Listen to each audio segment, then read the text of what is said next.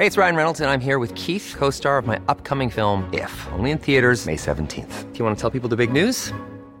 All right, I'll do it. Sign up now and you'll get unlimited for $15 a month and 6 months of Paramount Plus Essential Plan on us. MintMobile.com/switch. Upfront payment of $45 equivalent to $15 per month. Unlimited over 40 gigabytes per month. Face lower speeds. Videos at 480p. Active Mint customers by 531.24 get 6 months of Paramount Plus Essential Plan. Auto renews after 6 months. Offer ends May 31st, 2024. Separate Paramount Plus registration required. Terms and conditions apply if rated PG. How did you find out about the shooting? I got a text when I was in my classroom teaching. The text was from her daughter, Lauren. Active shooter, I love you, Mom. Rebecca Hogg turned to a student in her classroom. I've got to go. I have a family emergency. And I grabbed my purse and ran to my principal's office. The principal told her that a shooting had happened, but she couldn't leave the school. The roads were blocked by police because the hospital that was receiving victims was close by. Rebecca called her husband, who worked for the FBI. I called Kevin, who was at Taco Bell, and I said, there's been a shooting. I said, you need to go home and get your raid vest, like his bulletproof vest that says FBI, and your gun, and go get our kids. And he did. He couldn't find Lauren, but he got David. Stuck at work, Rebecca, her principal, and a few colleagues crowded around a TV to follow what was happening. A co-worker with kids at the school was watching a feed from inside the school, broadcast on Facebook Live. So I'm sitting there watching it in real time. We were watching as Scott Beagle was killed, like they were filming. And they said, oh my God, our teacher just fell on the floor. He's been shot. No one knew what to do. And I was in shock. And my principal said, here, eat something. And I ate about 1.5 pounds of cheese. He had like a bunch of cheese cut up with crackers. And I just kept eating it and eating it. Finally, by about 5 or so, they were able to leave the school. But with all the press, it took forever to drive home. But by 7 o'clock, the family were thankfully together at home. But they weren't together for long. Their eldest son, David Hogg, didn't want to sit. He wanted to act. I mean, he was just so outraged when it first happened. And then David said, I want to go back to the school. I'm going to talk to the press. Rebecca had a sense that this would change their lives. It worried her greatly. We said, absolutely not. You cannot drive back. He grabbed his bike and he goes, I'm going. And he had his camera on his shoulder because, remember, he was in TV production. So he was like, I'm going to get the story. And he jumped on his bike and rode back to school. And he was there until 2 a.m. Rebecca remembers that moment still today. It's almost like David went to school that day and the person who came home that night after the shooting was a different person. That night, the 14th of February 2018, their son took on a different role. We were watching him on the news. You know, we would turn on CNN and he was there. In the days that followed, David Hogg and a growing number of students at Marjory Stoneman Douglas High School, based in Parklands, began something new. As survivors of school gun violence, they chose to immediately stand up and call for political action on gun violence in America. Their age, their articulate turn of phrase, their skillful organising, their background and the horror of what they had experienced came together to build one of the more significant social movements in modern American history. Its name? March for Our Lives.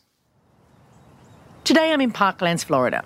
The next few episodes of Changemakers is a little different from those that have come before. We're bringing you several episodes, each of which covers different aspects of the social movements that dramatically grew in response to the mass shooting at Marjory Stoneman Douglas High School on the 14th of February 2018. Social movements are always hard and complex, but this one couldn't have been built in more difficult circumstances. But in this movement, like every movement, there are universal lessons about the possibilities and challenges for how we make change. Each of the next few episodes focuses on a different question around social movement success. This episode, our first in this series, is about the role of voice. We consider that a critical driver in movement success is the question of who speaks. So, let's go.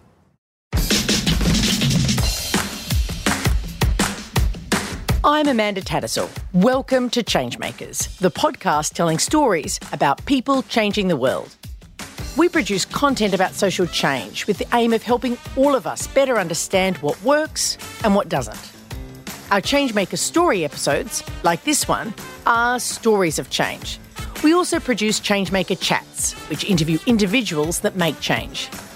We want to thank Cheryl McDonough and the team from the film Parklands Rising for helping us to produce this podcast series. Parklands Rising is a remarkable documentary about these events. We encourage you all to go see it. Find out more at www.parklanddocumentary.com. Changemakers podcast is supported by the Sydney Policy Lab at the University of Sydney. They break down barriers between researchers, policymakers and community campaigners so we can build change together.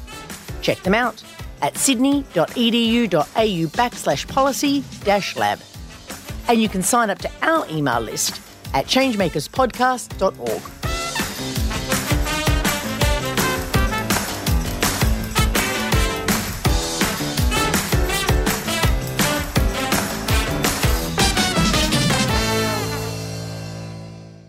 The thing about a school shooting is that it can happen anywhere to any child. Actually, that's not true. It happens far more frequently in America. Only in the US can people so easily and legally obtain the military-style weapons needed for a mass shooting. Since the Columbine school shooting in 1999, mass school shootings have become a thing in America. Sociologist David Phillips describes them as a contagion, where media interests combine with copycat competitive behaviour to raise the profile and frequency of this form of mass shooting above all others. In 2019 alone, there were 549 incidents of gunfire at schools, leading to over 400 deaths. There were 13 mass school shootings, just in 2019. Of course, the problem of gun death is bigger than the problem of mass school shootings. According to the Giffords Law Centre, 36,000 Americans every year are killed by guns. But not everyone is threatened equally. Black Americans are 10 times more likely than white Americans to be murdered with a gun.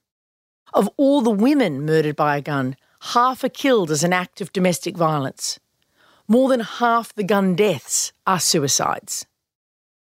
But while most middle-class white Americans think that guns are not an issue for them, school shootings don't discriminate. They happen to rich kids as well as poor kids, white kids as well as black kids. The randomness of the school shooting and the fear that it could happen to your child creates a connection between gun violence and the mainstream American middle class. But it's not just the existence of guns that is the problem. It's the organised support that guns have amongst the voting public. Jeff Foster is a teacher at Marjory Stoneman Douglas High School, or MSD for short, and for years he has run a regular class for his students that sounds something like this. This is called the NRA. You've probably heard of them. They're the National Rifle Association.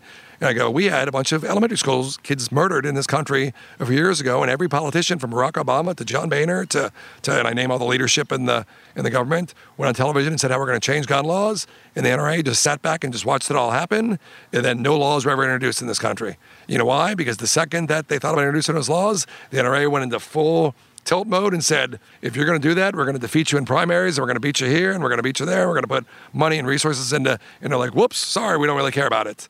So following Columbine, mass school shootings kept happening. Before Parklands, there was Sandy Hook Elementary School. 26 people were shot, including 20 children between the ages of 6 and 7. At the time, people remarked, if people don't act on guns now, they never will. People tried, including a large group of mums whose story we told in episode 3 of Changemakers. But in the end, there were thoughts and prayers, but no legislative change. Parklands, Florida is the kind of place that looked safe. I mean, it didn't have everything going for it. As Emma Gonzalez says, it had some pretty lax gun laws. In Florida, to buy a gun, you do not need a permit, you do not need a gun license, and once you buy it, you do not need to register it. You do not need a permit to carry a concealed rifle or shotgun. You can buy as many guns as you want at one time. But of all the places in Florida, the suburb of Parklands feels safer than most. Half an hour north of Miami, closer to the Everglades than to the beach, Parklands has plenty of features that would set most middle-class parents' minds at ease. Marjory Stoneman Douglas High School student Jamal Lemmy explains. For multiple years, Parkland was one of the safest cities in the country. And a lot of people moved from up north to, places like Parkland, in like the early 2000s and 90s because of how safe it was. Parklands felt safe because it was a gated community. Every street block was lined with a tall wall or hedge. Halfway up the block, you could glimpse the back of houses, but you could only approach homes via a 24-hour security checkpoint. It was an upper-middle-class suburban community where 80% of families were white. Parklands was a place where people went to secure themselves away from the dangers of modern life. But gates and security guards can only provide so much. It can happen to anyone and it can, happen anywhere. It doesn't necessarily matter what space you create, and how safe of the space you create is, and sometimes it's just not in your hands.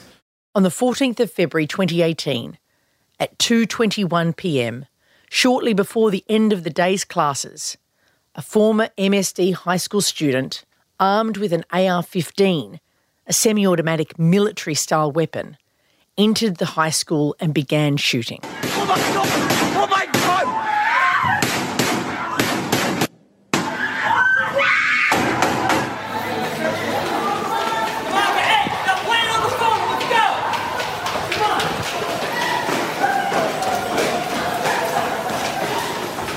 In just over 6 minutes, he killed 17 people and injured another 17.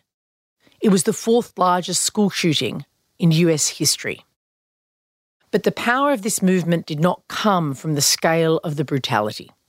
It came from the actions of those who survived it. David Hogg talked to the media the night of the shooting, but he wasn't alone in wanting to do something. Jeff Foster taught government at Marjory Stoneman Douglas High School.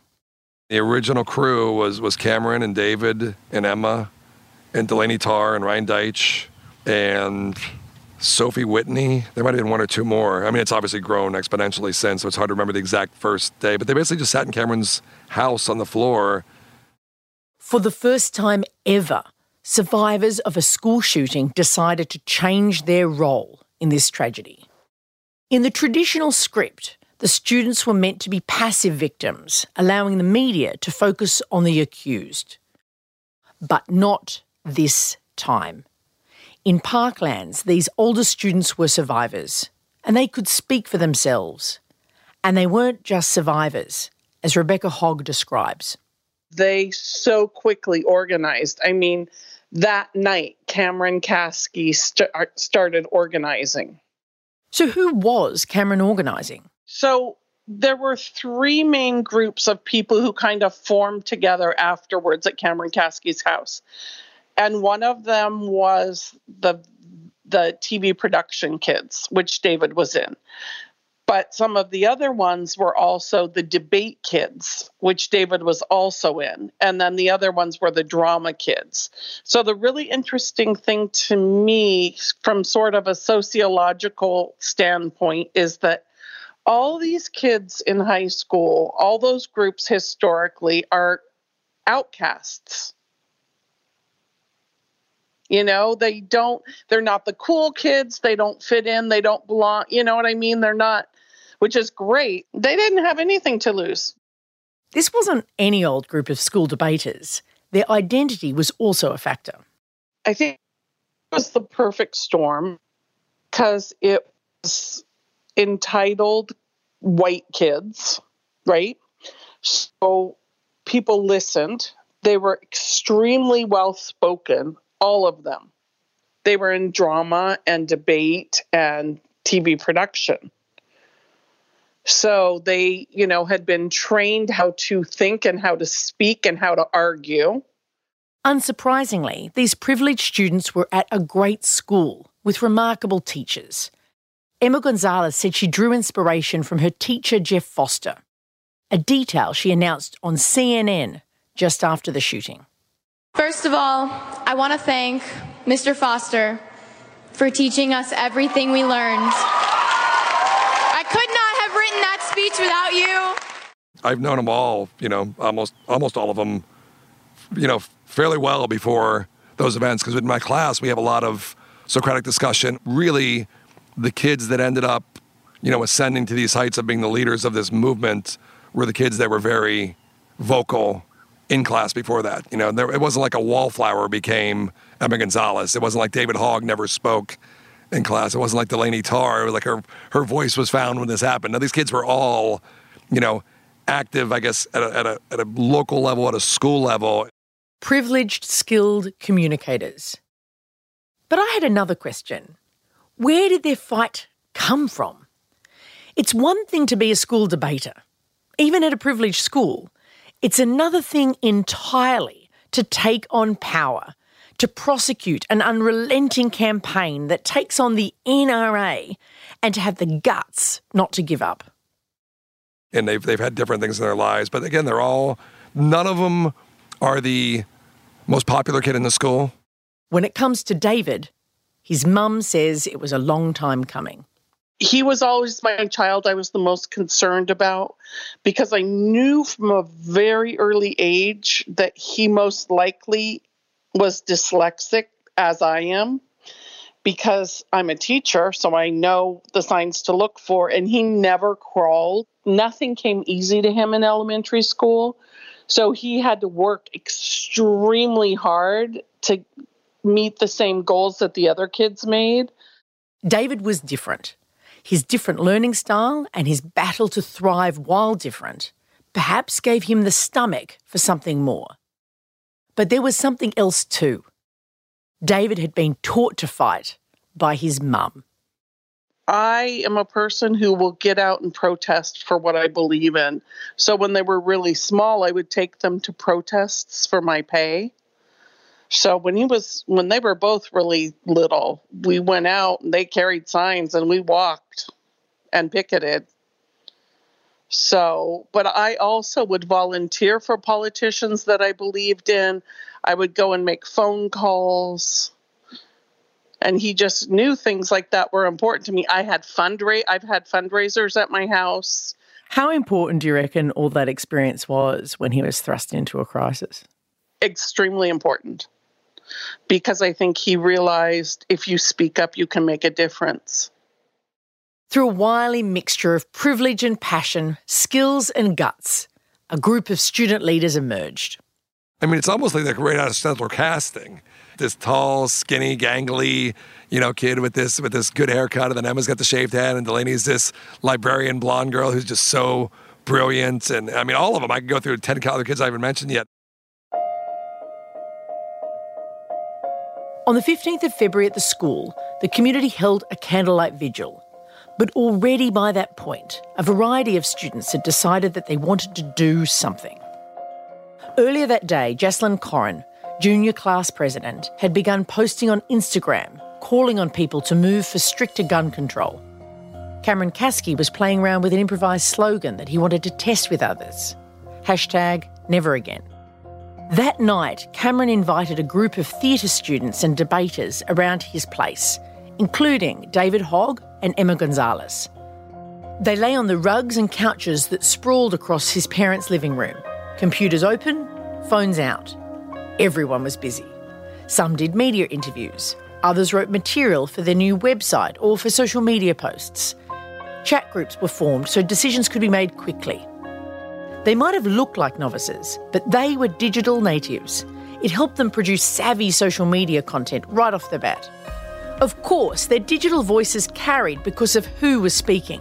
But they also had a knack for guessing the tricks of the social media trade that NGOs typically pay thousands of dollars for. For instance, Jeff Foster was part of their initial amplifying campaign on the Friday morning, less than 2 days after the shooting. And I remember them reaching out to me and just saying, we really could use your help with this. And I remember them sending me something through Twitter and just saying, at this time, we're going to tweet out never again. Can you do that and spread that? How powerful and important do you reckon social media was to the success of the students?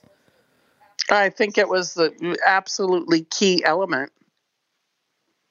Absolutely. Tell me why. Because you can get your message out immediately throughout the world. And you don't have to wait for a member of the press to come. Like immediately, if David tweets something, there's like 1 million people who see it. Jeff agrees. The difference between Columbine, the difference between, Sandy Hook, obviously they're babies, is that now we have this ability to organize people so much easier with Twitter and with Facebook and with Instagram and the 24-hour news cycle. The 24-hour news cycle was just sort of beginning briefly in Columbine, I was convinced, because I was teaching government when Sandy Hook happened, convinced beyond a shadow of a doubt that laws were going to change weeks, months after Sandy Hook, and I was incredulous that nothing happened. Using social media, they became well known quickly. Over the next 3 days, Never Again gained over 35,000 followers on Facebook. Emma Gonzalez joined Twitter and within 10 days had 1 million followers. But social media has its challenges too. Rebecca Hogg recalls a moment that her daughter Lauren went through. Lauren came in one morning and it was early because we were on California time. So it was like 5 or 6 a.m. and she says, "Mom, I think I really messed up." And I was like, "What'd you do?" And she goes, "I tweeted something and now Donald Trump Jr. is attacking me." And I was like, "Well, what did you tweet?" And she said, because, our First Lady's thing is anti-bullying on social media.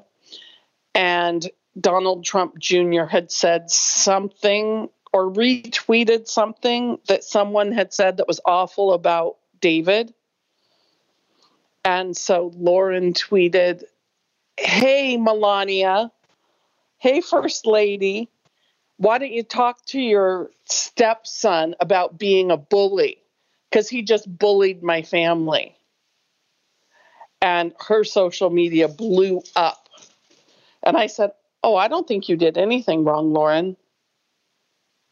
I think as a family and as people, if you poke the bear, we will come out. We will stand up for ourselves. We aren't people who just lay down and take it." Using the resources and the support they had, the students worked out things as they went along. On the Saturday, 3 days after the shooting, a rally was held at Broward County Federal Courthouse. Several students spoke at the event. One was Emma Gonzalez. Right at the beginning, in a moment that most of the TV coverage missed, she explained how she assembled her thoughts. I know this looks like a lot, but these are my AP Gov notes. She had written her speech on the back of her AP Government Notes, a class she took with Jeff Foster. For many years, Mr. Foster, as the students called him, taught hundreds of students about special interest groups, with an emphasis on the NRA. Indeed, he was teaching a class that featured the NRA when the shooting occurred on the 14th of February. Emma used that knowledge to assemble her own speech that day. The people in the government who were voted into power are lying to us. And us kids seem to be the only ones who notice and are prepared to call BS. Companies trying to make caricatures of the teenagers nowadays, saying that all we are is self-involved and trend-obsessed, and they hush us into submissions when our message doesn't reach the ears of the nation. We are prepared to call BS. Politicians who sit in their gilded House and Senate seats funded by the NRA telling us nothing could have ever been done to prevent this. We call BS. They laws do not decrease gun violence. We call BS. They say a good guy with a gun stops a bad guy with a gun. We call BS. They say guns are just tools like knives and are as dangerous as cars. We call BS. No, they say that no laws could have been able to prevent the hundreds of senseless tragedies that have occurred. We call BS. That us kids don't know what we're talking about, that we're too young to understand how the government works. We call BS. The "We Call BS" speech went viral. It is regarded as one of the most powerful speeches ever delivered on gun violence, or indeed on any topic in modern American politics. But what is less known is that Emma's chance to speak came up by chance, as Mr. Foster explains. Emma told me after the fact that it was sort of a, just a random hey, you want to come and speak? And she's like, sure, I'll speak. It was really, so they sort of were just kind of asking around hey, you seem like you're articulate. You got any friends that sound like you?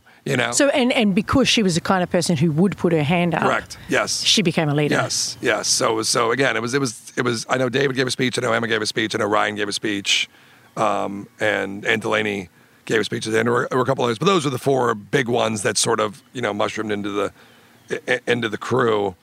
Emma and the others stepped forward because they were organised. The moment itself created a sense of duty, but that call was answered by a particular group of students. Those leading the way were the students who had joined the group at Cameron's house. Between those students, there was trust. People were helping each other. Students had each other's back. It was from that group, rather than the broader student population, from which students became national leaders. By the Sunday, the movement, all of 5 days old, had pivoted. It had achieved global attention and was now moving to make a political intervention. Long-term relative to the work done so far, that is, long-term in just under 6 weeks, the plan was to hold a march on Washington. They had a name, March for Our Lives, and some key demands around tighter background checks, limits and delays on gun sales, raising the age for gun ownership, all of which spoke to the specific circumstances of the Parkland shooting. There was a plea to take a little time here. There was a need for families to grieve, for funerals to occur. At the same time, for those who wanted to do more, students and some parents who had lost children zeroed in on political decision makers. Their first target was the Florida State House in Tallahassee, less than a week after Emma's speech. Their plan was clear. We're planning on going to Tallahassee with the session's about to end. That's our state government. And we want to try to get them to pass a law in these next couple of days. And we're going to bring numbers up there, and we need some adults. And everybody said, you're the one who should go with us. While the students and adults were clear that this political movement was a student campaign, students became clear that they would need some help. And who could be more helpful on a political lobbying trip than their government teacher, Mr. Foster? I said, I need to be on this trip. This is what I teach. This is what I know. I need to escort these kids up to Tallahassee to see if we can't, make immediate change in our state government. It was a road trip with a political twist.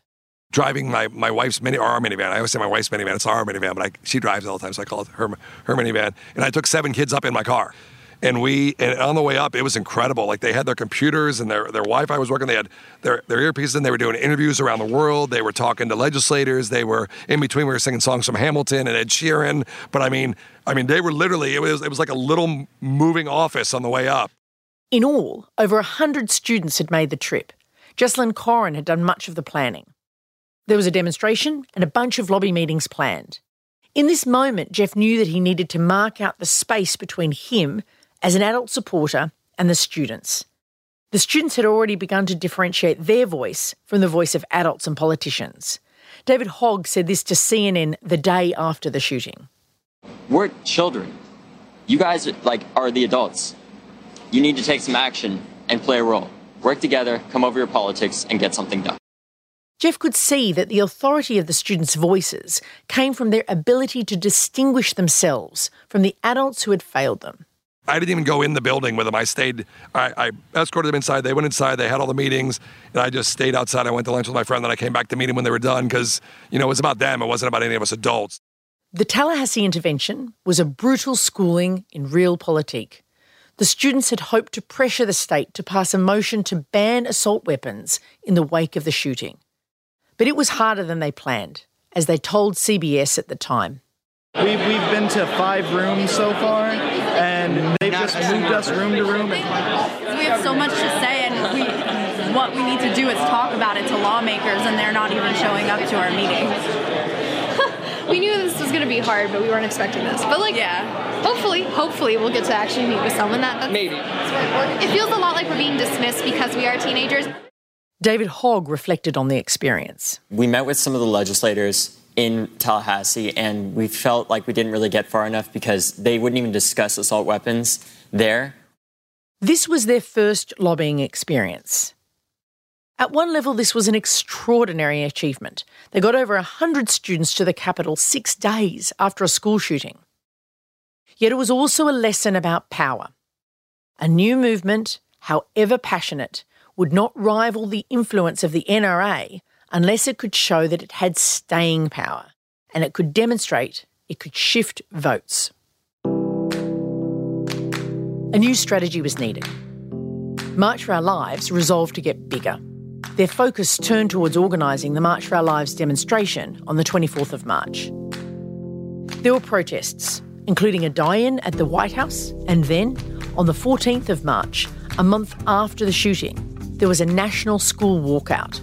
At 10 a.m, students and parents walked out of school for 17 minutes in recognition of the 17 people who had died. The action reflected the spread of the movement. 3,000 schools and 1 million students participated. Parkland students called for people to boycott any company that had ties to the NRA. But in Parkland, the focus was on the 24th of March. Marching on Washington is an iconic act in the American social movement repertoire, made most famous by Martin Luther King's I Have a Dream speech in 1963. Calling this march was a bold move. Up until then, most gun violence rallies had only hundreds of people attending. But as ambitious as ever, the students had given themselves just over 5 weeks to make it happen. Organising a march is a big deal under normal conditions. Logistics, speakers, media, turnout. But this was nothing short of extraordinary. No one had ever done anything like this before. As Jeff Foster remembers, he and a couple of students found themselves in a chat about this. We're talking to Kate and Steven Spielberg and his wife, and she asked us, to the kids, have you guys ever done anything like this before, like the march? And the kid was like, yeah, I organized a chorus trip once, and they just started laughing. But literally, that's what we're talking about. Like, they had never done anything. And they're like, well, this is a little bigger than the chorus trip. And we're like, yeah, we think so. But it wasn't the end of the world. Chorus trips could be scaled up with enormous amounts of money. When you had Clooney and Oprah and all these people say, hey, we'll give you $500,000. I mean, it was happening quicker than we could, like literally we were driving up and like, oh, Oprah just gave us $500,000. Oh, yeah, right. It's like, thanks, Oprah. It's like, but I mean, when you see that sort of stuff happening, you realize that this is bigger than you believe it to be. Importantly, less well-heeled money followed too. A GoFundMe campaign clocked over $4 million. But it wasn't just money. This was a moment where Hollywood stepped up to make change. I've been pretty well-versed since that it was Clooney's show from the start. Like, Clooney did most of this. An actual TV producer helped produce the event. She was the executive producer of Dancing with the Stars, but that's just something small she's done. But she's a big Hollywood producer, and that's who my liaison was for all this. And she was actually the person that was, in charge of the whole event. Now, I don't want to minimize anything the kids did. I mean, they've always been the architect of this whole thing, but the power of Hollywood was definitely, the backing of Hollywood was there, and the people who know how to run big events were on board now. The media came on board to support the march too. Okay, so this March on Washington is happening March 24th. March 24th. Tell everyone what is happening exactly. We're going to march on Washington. Okay. That was Ellen DeGeneres, and there were many more like her. Dina Katz, who helped organise the Women's March, volunteered to map out how to actually hold the DC March. The Brady campaign to prevent gun violence and Bloomberg's Everytown for Gun Safety group reached out to engage the existing movement against gun violence. Back in Parkland, David Hogg and others began organising. We're moving into an office space. This is definitely not going to be our last. We're probably going to need a bigger one than this. Almost everyone using the office was under 18. These students gave the movement its power. But, as Rebecca Hogg became aware, there was also a growing divide between students and adults, including with their would-be allies. They don't really trust people, including their own parents, because we're still the adults. Time magazine wrote at the time that when one of the March for Our Lives parents asked a group of students what they could do to help, the students shouted back, "Order pizza." The students were fueled with a righteous indignation that they could make change, not trusting those who had failed before. They led the press, social media and planning work in Parklands. There was some professional support, but the students were in charge. As without them, it was nothing. A website was set up where people could register local solidarity rallies for people who couldn't make it to Washington.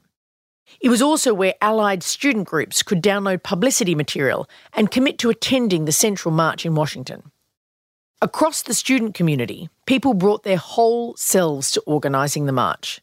Jamal Lemmy was a highly creative MSD student who started designing T-shirts for the rally. At the time, I was working with an organization called Real Men Demand Action, and they reached out to me and they saw I designed, and they're like, "Hey, we're going to be at the march. Can you design a shirt design for us?" It was his creative skills that drew Jamal into the movement. The person was going to the march, and he said, "What if your compensation was me flying you out to DC?" And this was for March, and I was like, you know what? Everything kind of fell together, and I'm on my way to this was my first time flying on a plane in almost 8 years, 7 years. So I make it out to the march, and one of the, if not the craziest, one of the craziest days of my life. Saturday, March 24. It was big. To see just the enormity of the crowd just slowly, just get larger. I mean, it was incredible. It was the largest youth demonstration in America's history. Organisers estimated that 800,000 people were in Washington alone. And it wasn't just the numbers that made it big. Welcome to the revolution. It is a powerful and peaceful one because it is of, by, and for the young people of this country. Many Parkland students spoke, but the event spread beyond and included people affected by gun violence from across the country, like Edna Chavez from Los Angeles. Lived in South LA my entire life and have lost many loved ones to gun violence. This is normal. Normal to the point that I've learned to duck from bullets before I learned how to read. Never again. Thoughts and prayers are not enough. Thoughts and prayers are not enough. NRA, go away. NRA, go away. NRA. But equally, behind the stage, it was also bizarre. But at the same time, we were just surrounded by all these people that we never have a chance to talk to. So we were just kind of going from table to table saying like, "Hey, Cher, how you doing? Hey, Steven Spielberg, how you doing? Hey, George Clooney, how you doing? Hi, Jimmy Fallon." That's how I ended up getting Jimmy Fallon to our graduation last year, because we met him there and he spent a lot of time with us that day. And, just everybody. And, it was Kim Kardashian was backstage. So her camera crew was backstage following her. And that's been on the show since, where she was honored to meet Emma and meet David and meet Delaney, So it's like, it was a weird day. At the event, the students were leaders. They were so popular at the time, they were almost also celebrities. But at the same time, they were also students. Just kids. I had a really great moment where I saw Delaney and I saw Ryan and I saw Emma like leading a group of kids that were going to go on the stage from our school, and they saw me because I hadn't seen them that morning, and they're like, oh my God. And I'm like, let's do a Foster picture. And we all took this great picture, just the four of us, before it was going, and kind of wished them luck and hugged them and everything else. There were some extraordinary speeches. At the podium, after pausing for a long, long silence that held the crowd in uncertainty, confusion, and expectation, Emma Gonzalez's phone alarm beeped. Since the time that I came out here, it has been 6 minutes and 20 seconds. The shooter has ceased shooting and will soon abandon his rifle, blend in with the students as they escape, and walk free for an hour before arrest. Fight for your lives before it's someone else's job. This was a speech from a student to students in a way that only a survivor of gun violence could tell. Who speaks matters. It was the central lever that lifted this movement to national prominence. And I wish I could say that this massive mobilisation was all that was needed, that a massive social movement in action, an enormous protest, could change things on its own. But we know that up against the toughest of adversaries, President Trump, an NRA-funded Congress and Senate, a so-called culture war where guns are part of how us and them are divided, it takes more. While a rally is powerful for galvanising the base, for releasing anger, it's rarely enough. The students were savvy. They knew this. David Hogg said in his speech on the 24th of March, first-time voters show up 18% of the time at midterm elections. Not anymore.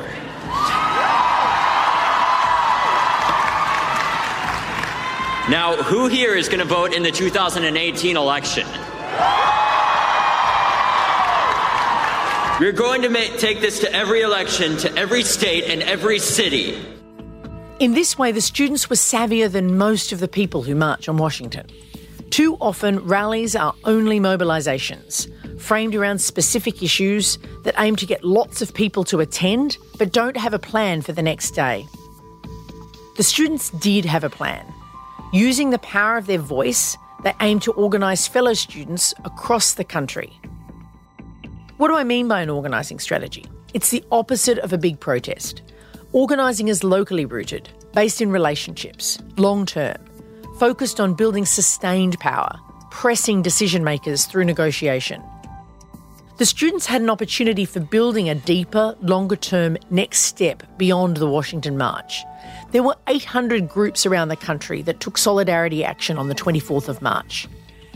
The question was, could these groups be engaged in a national campaign aimed at registering young people to vote and moving votes in the lead-up to the midterm elections? For traditional community organisers listening to this, I'm sure some of you are a little bit squeamish right now. The March for Our Lives organising plan was not a broad-based organising plan. It maybe was a stretch to even call it an organising plan. Organising usually takes years to cultivate and is built through a powerful listening process of understanding people and cultivating leadership across the diversity of a town or a city. These students weren't doing broad-based organising, and they never said they were trying to. In their words, the next step of their plan, which we will cover in our episode on identity, was to replicate the energy of the freedom rides of the 1960s in the digital age. It wasn't new. Their approach resembled the work of the US group Indivisible, which we covered in a previous story, episode 13. It's called a distributed network or directed network, where a central campaign, often focused on an issue, seeks to sustain a long-term movement through local groups and local action around a country.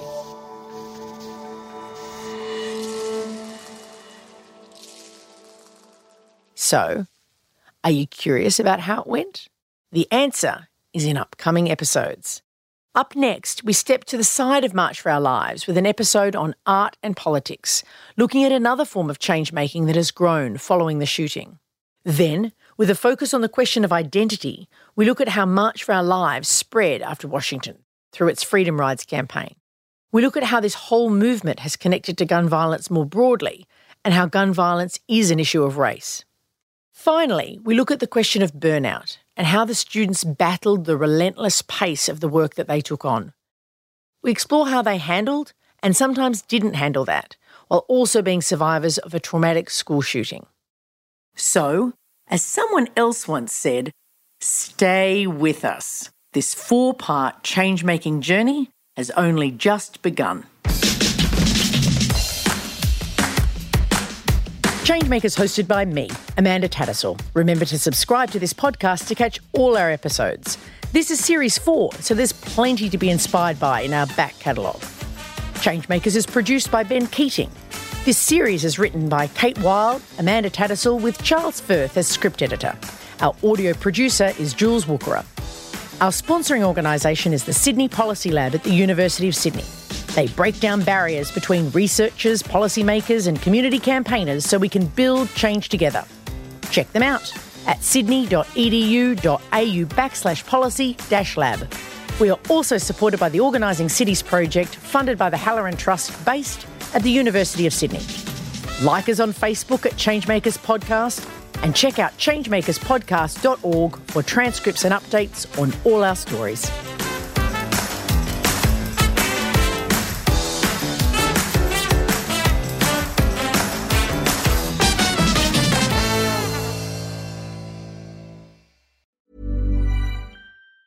Hey, it's Danny Pellegrino from Everything Iconic. Ready to upgrade your style game without blowing your budget? Check out Quince. They've got all the good stuff, shirts and polos, activewear, and fine leather goods, all at 50 to 80% less than other high-end brands. And the best part? They're all about safe, ethical, and responsible manufacturing. Get that luxury vibe without the luxury price tag. Hit up quince.com/upgrade for free shipping and 365-day returns on your next order. That's quince.com/upgrade. Planning for your next trip? Elevate your travel style with Quince. Quince has all the jet-setting essentials you'll want for your next getaway, like European linen, premium luggage options, buttery soft Italian leather bags, and so much more. And is all priced at 50 to 80% less than similar brands. Plus, Quince only works with factories that use safe and ethical manufacturing practices. Pack your bags with high-quality essentials you'll be wearing for vacations to come with Quince. Go to quince.com/pack for free shipping and 365-day returns.